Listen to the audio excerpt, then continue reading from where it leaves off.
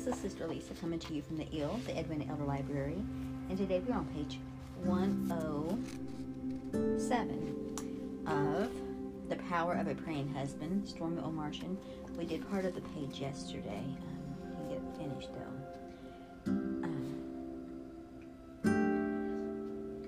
Ask why. Okay, I think we're at the bottom of page 106.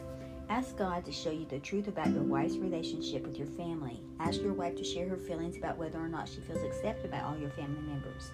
Many a wife has suffered in silence for years over not feeling wanted, and many a husband has refused to hear his wife's feelings on the subject because he didn't see any problem. If your wife reveals something of that nature to you, don't be defensive about it. Pray about it. Ask God to show you the truth about the situation and to make things go smoothly. Sometimes it's that people are different and they don't understand one another. Your wife can't force people to love her, yet you might be able to say something to her or your family that would make a difference. Besides good relationships with friends and family members, even every married couple needs to have at least 2 or 3 other couples with whom they can spend time. It's not always easy to find 2 people who are married to each other whom you and your wife equally enjoy, so it may require flexibility on someone's part to make it work. But it's worth praying for these couples to come into your life. If you already have these kinds of friends, pray for their friendships to grow. The Bible says we should not be unequally yoked together with unbelievers.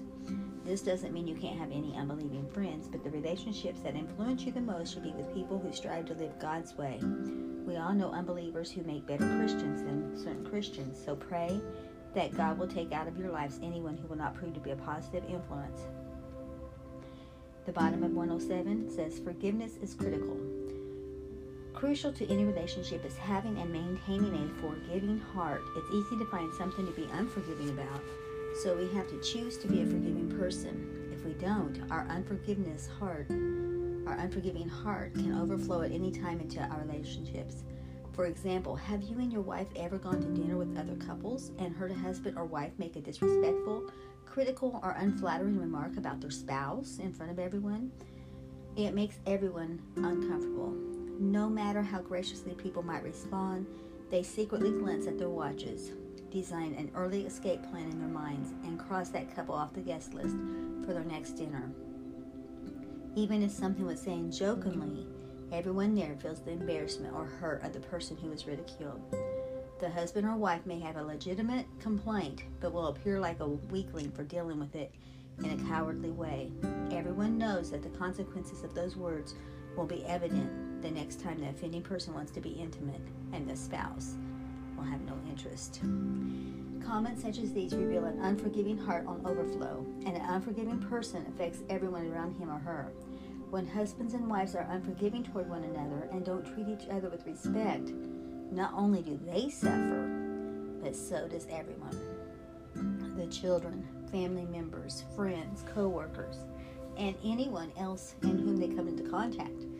And I guess I can throw in here even God, because when you're mad at somebody, you don't want to pray about it. You want to get a vengeance, but the Bible says, vengeance is mine, saying the Lord, I will repay.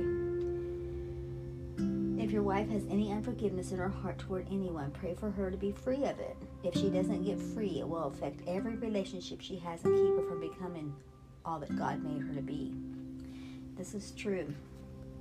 If you got hurt once or twice by some people, it makes you put up walls around you. You don't want to get hurt again. You're guarding your heart, and we are supposed to guard our heart, but that doesn't mean to be cold to other people. That doesn't mean be rude and ward off other people. We need to have open hearts, compassionate, because if somebody treated you wrong once, that doesn't mean they're going to treat you wrong again. People have bad days, and a lot of times misunderstandings. So many times that I didn't mean it that way, or I wasn't even thinking about that when I said such and such. Just you've got to be cautious. You've got to be try to think before you speak. Try to react graciously. A woman of God reacts with grace and beauty and just kindness somehow, love covers a multitude of sins. If you can respond to a person, if somebody says something hurtful, you can still be kind. Say, well, I don't know what to say because I don't have an example in my mind of what they might have said. But there's always that.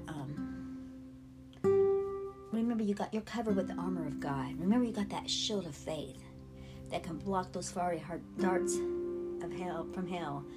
Have that shield of faith. Have that breastplate of righteousness. Remember, your breastplate is covering your heart, and it will also help to shield you from all those things. And have on your helmet of salvation. Just remember that these people are souls. These people are souls also, and above all else, we want them saved. We want these people to be saved, so we got to be careful. Have our feet shod with the preparation of the gospel of peace. If at all possible, follow peace with all men. Just keep peaceful. And you've got that sword of the Spirit. If you can let the Holy Ghost take a hold of your tongue, have the Holy Ghost take control of your thoughts, have the Holy Ghost take control of your reaction,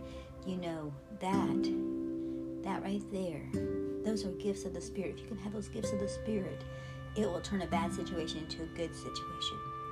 If you can turn the tables, I noticed years ago when I was a kid, there was this one girl, she just picked me up, that she did not like me.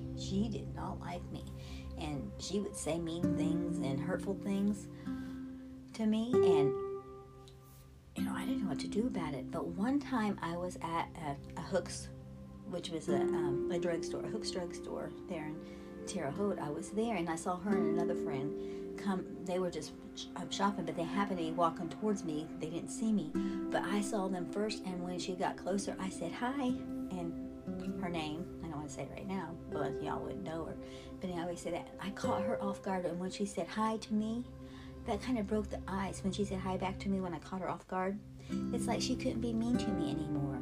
After I was nice to her that moment, and she was nice back. It's a weird thing, and it was years and years and years ago. But sometimes if a little act of kindness sometimes people are jealous of you. I don't know if that's what that girl was or not. I don't know why, but anyway, sometimes if they are, maybe they're reaching out for you. Maybe they're reaching out for you, and they don't know how. Maybe they say mean things because they want attention. Maybe you don't know their home life, you don't know what they've been through, all those kind of things. So if we can, let's have forgiveness in our heart. Let's have patience. Let's let the fruits of the Spirit rule. Husbands, in your wife, you don't know what she went through that day. A child might have said, I don't like you. Even though we know your child loves their mother.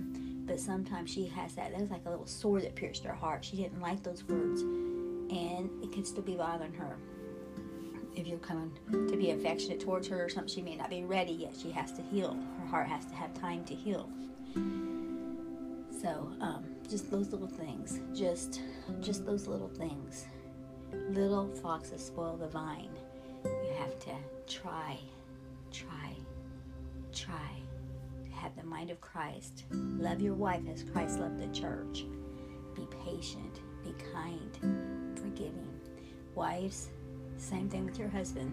He may have had a bad day at work. He may have had a customer that cheated him on payment, or all kinds of things. All kinds of things.